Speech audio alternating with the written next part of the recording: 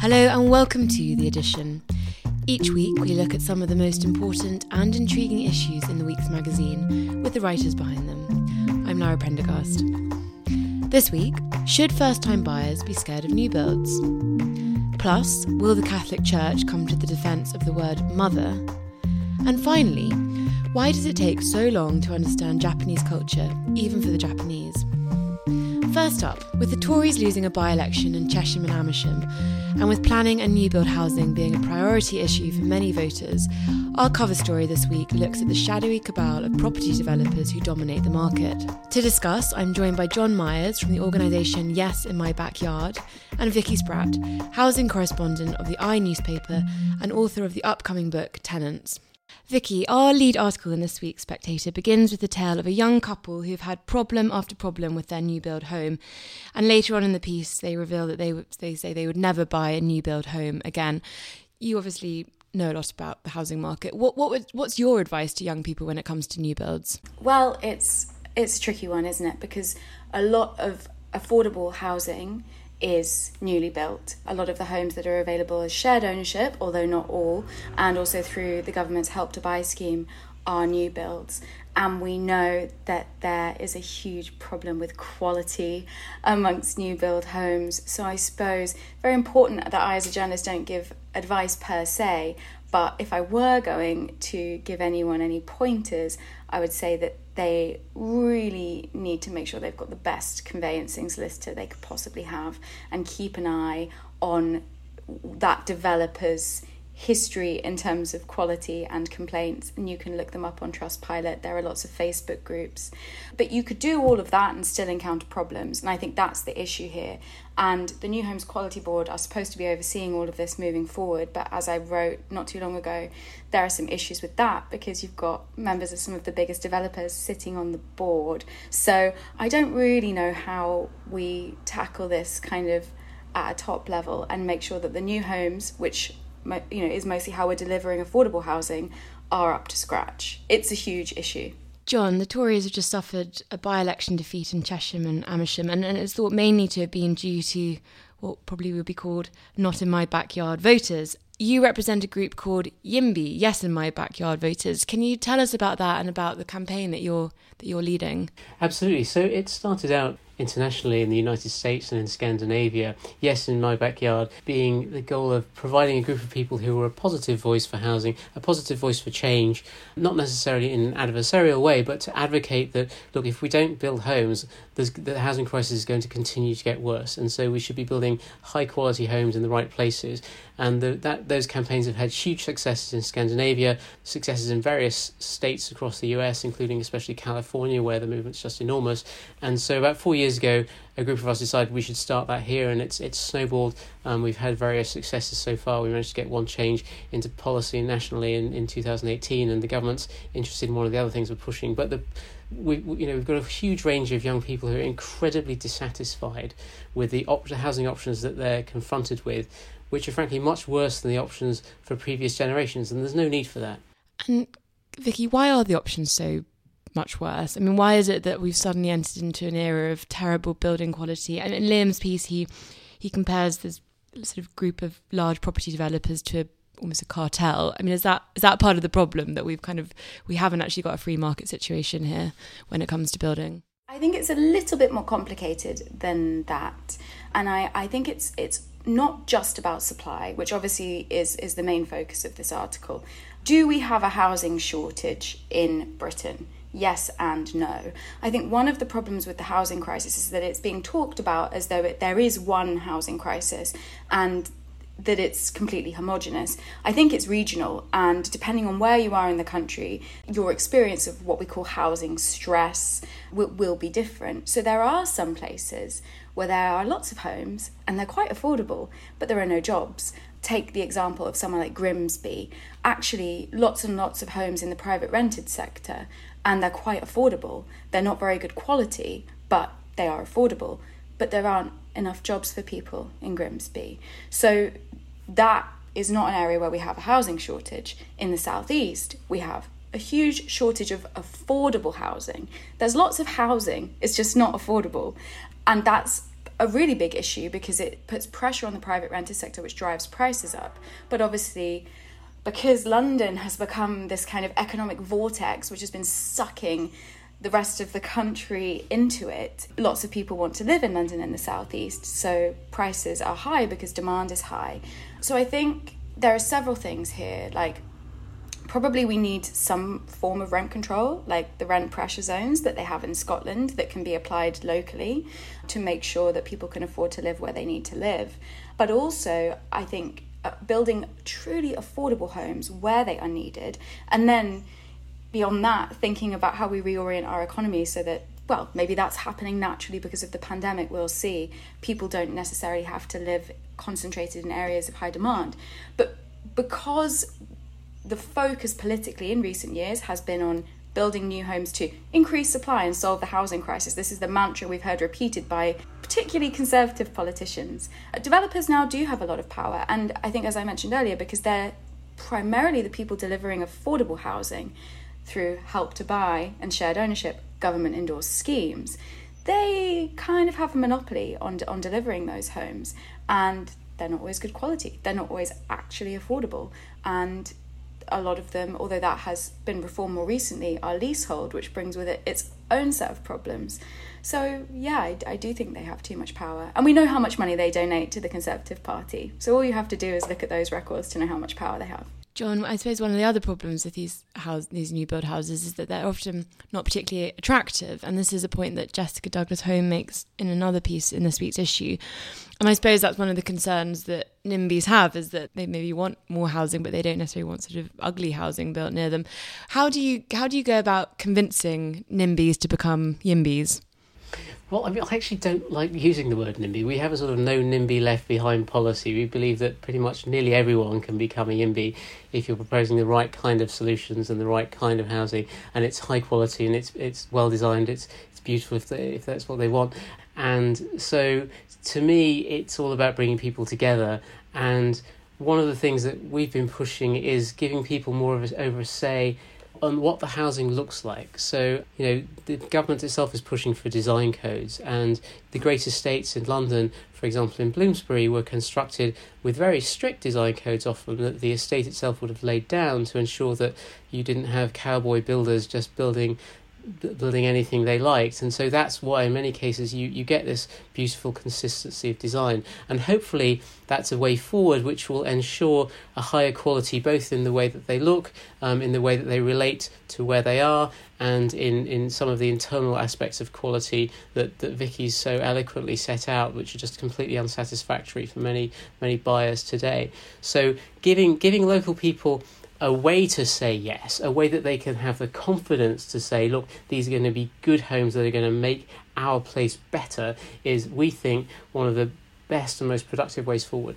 Just finally, Vickey, Liam says in his piece that Boris Johnson seems convinced that solving the UK's chronic housing shortage is the way to shore up support for the Conservative Party. Do you think that is the case? It certainly seems to be the case, doesn't it? We know that people who own homes are more likely to vote Conservative. There's a brilliant academic at Oxford called Ben Ansell who's done lots of research on this, looking at voting data at a local ward level in general elections and also in the EU referendum. And that idea is certainly borne out in the data.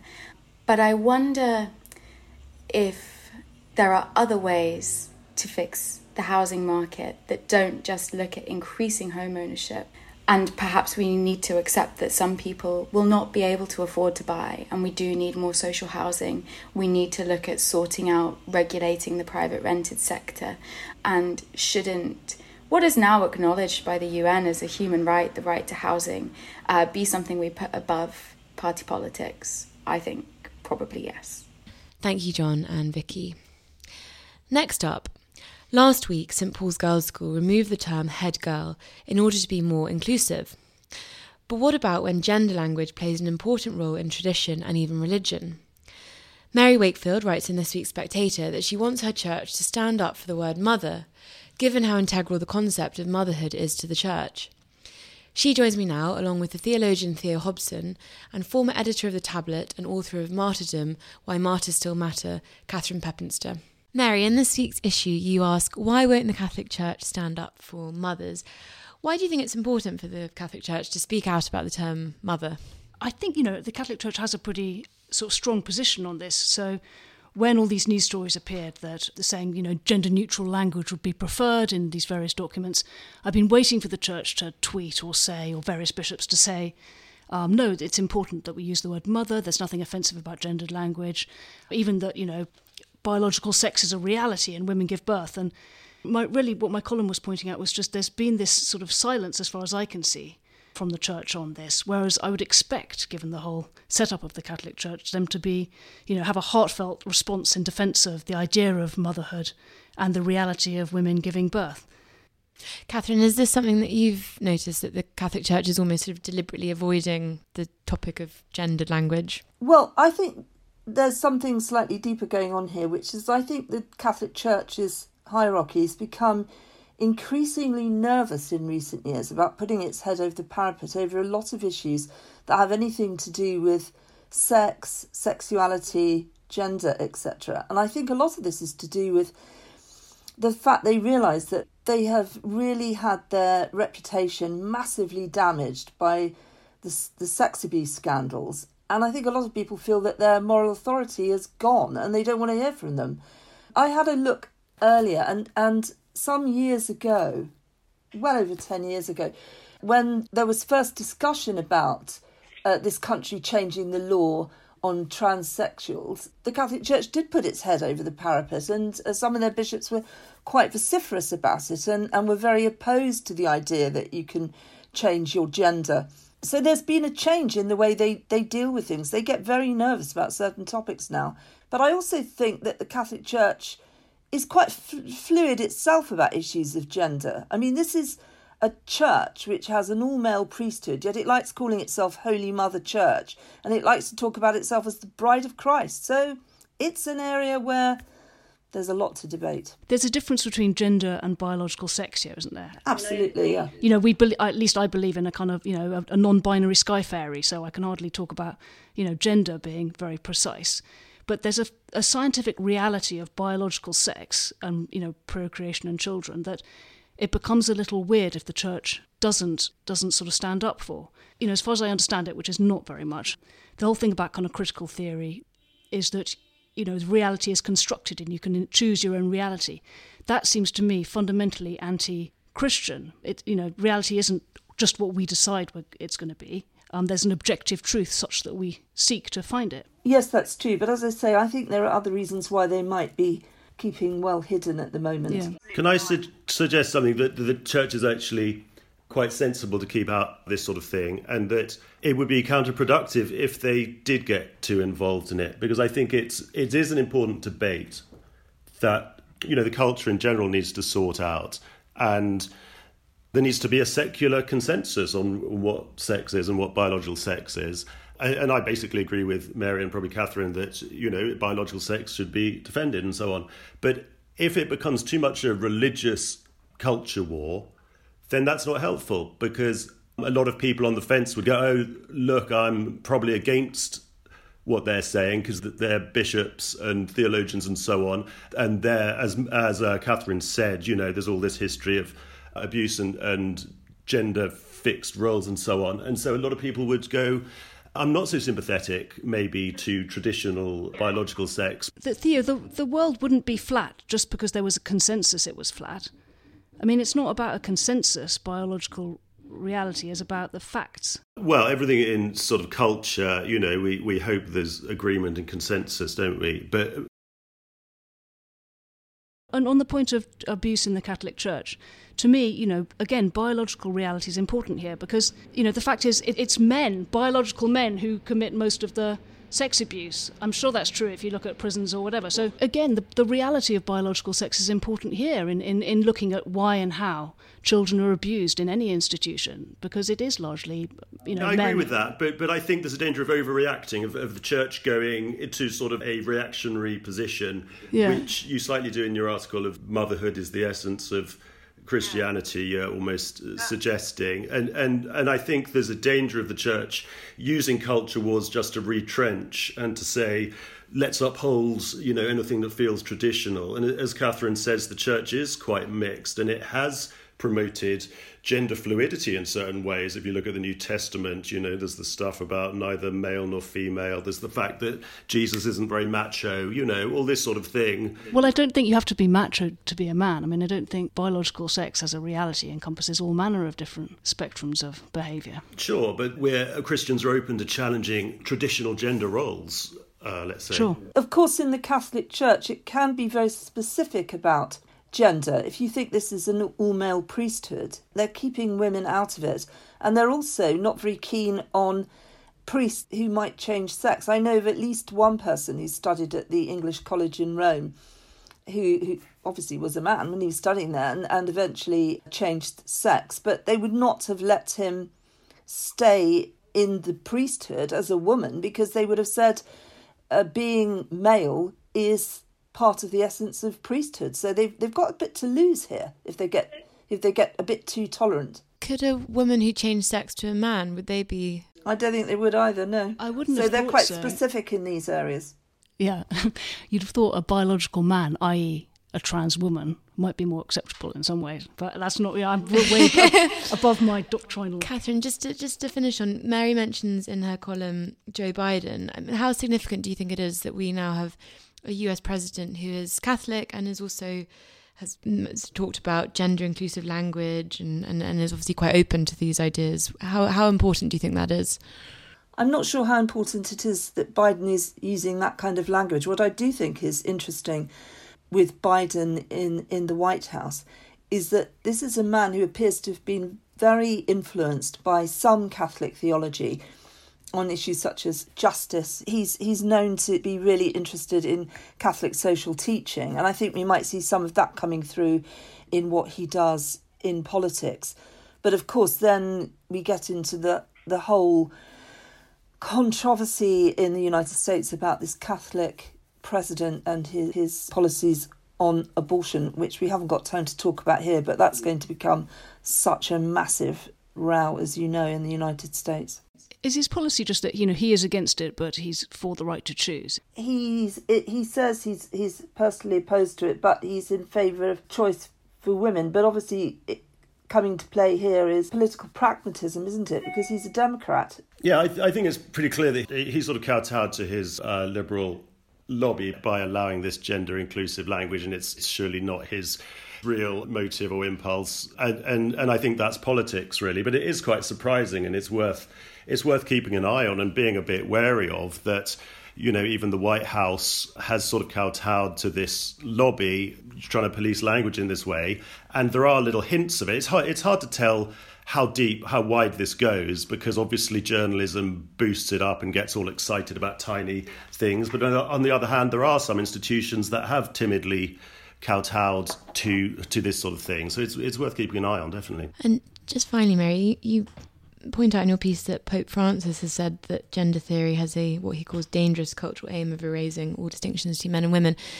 I mean, is he defending mothers in that case? I think absolutely he is. I think everything he's written has been, and as well as the other Pope Benedict, they've both been.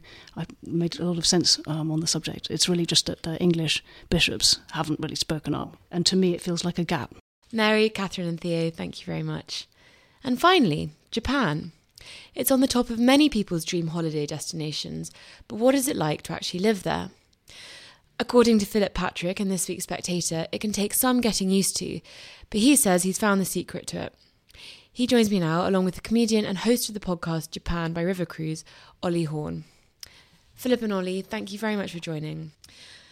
Philip, in your article for this week's Spectator, you write about trying to understand Japanese culture, and you refer to A.A. Gill's description of Tokyo as a vast open-air lunatic asylum.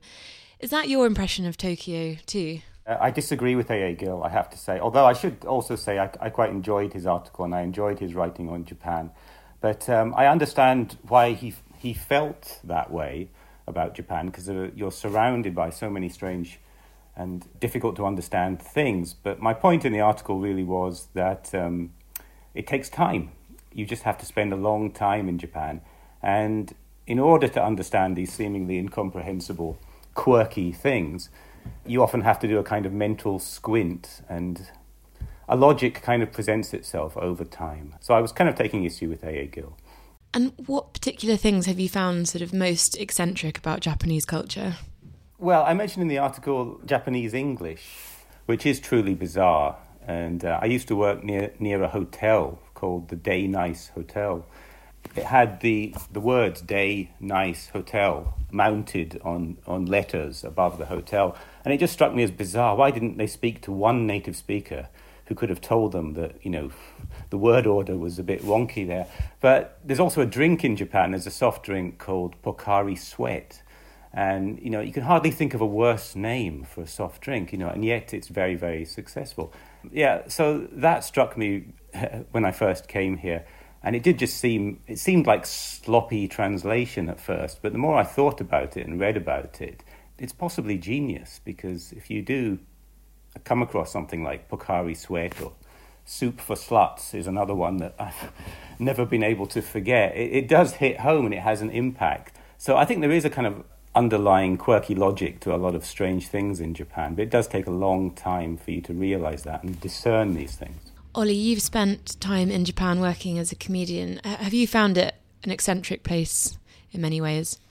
Yes, and I was very taken by what Philip said about the strange English, because that's obviously something that strikes you as a native English speaker, that Japan is covered in English that makes absolutely no sense.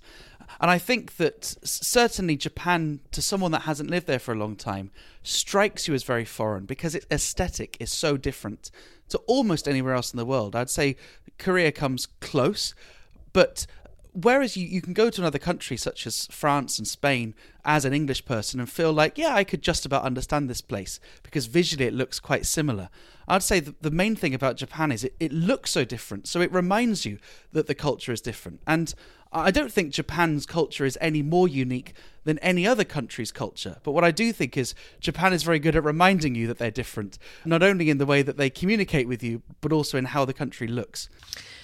Philip, in your piece you mentioned, and I'm not going to be able to pronounce it right, but you mentioned this word Nihonjiron. Am I saying that right? Nihonjiron, yeah. Nihonjiron, which is the study of Japanese things by the Japanese. And you sort of refer to this idea that even the Japanese are sort of still trying to work out their own culture. Can you tell us a bit more about that?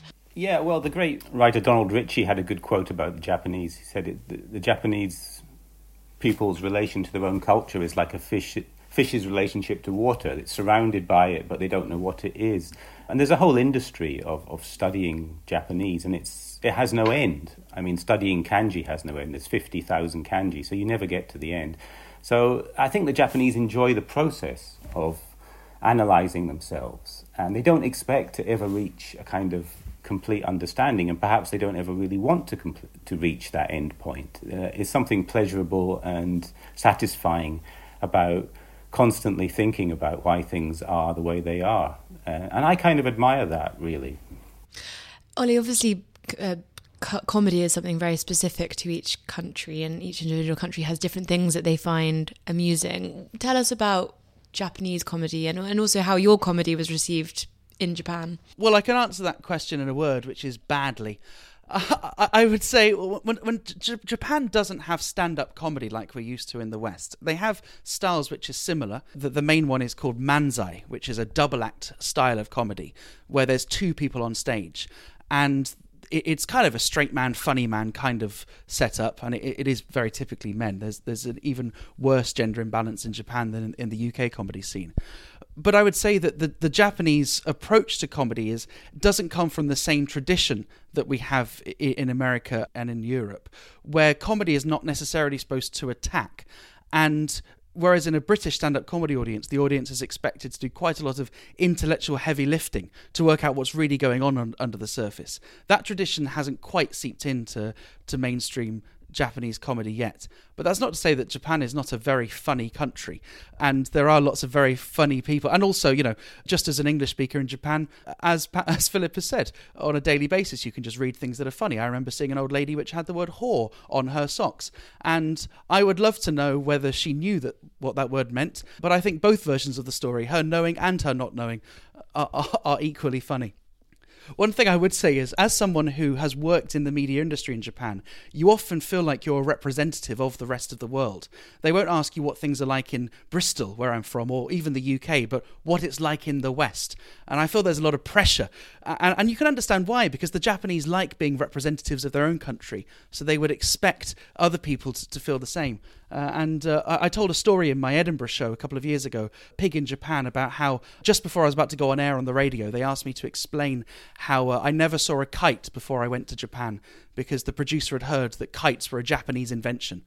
And I was so flummoxed, I didn't know what to do about this. I just went along with it. And so for a proportion of the local radio listenership in Kyushu, I'm afraid to say they act under the under the incorrect impression that in the UK we don't have kites.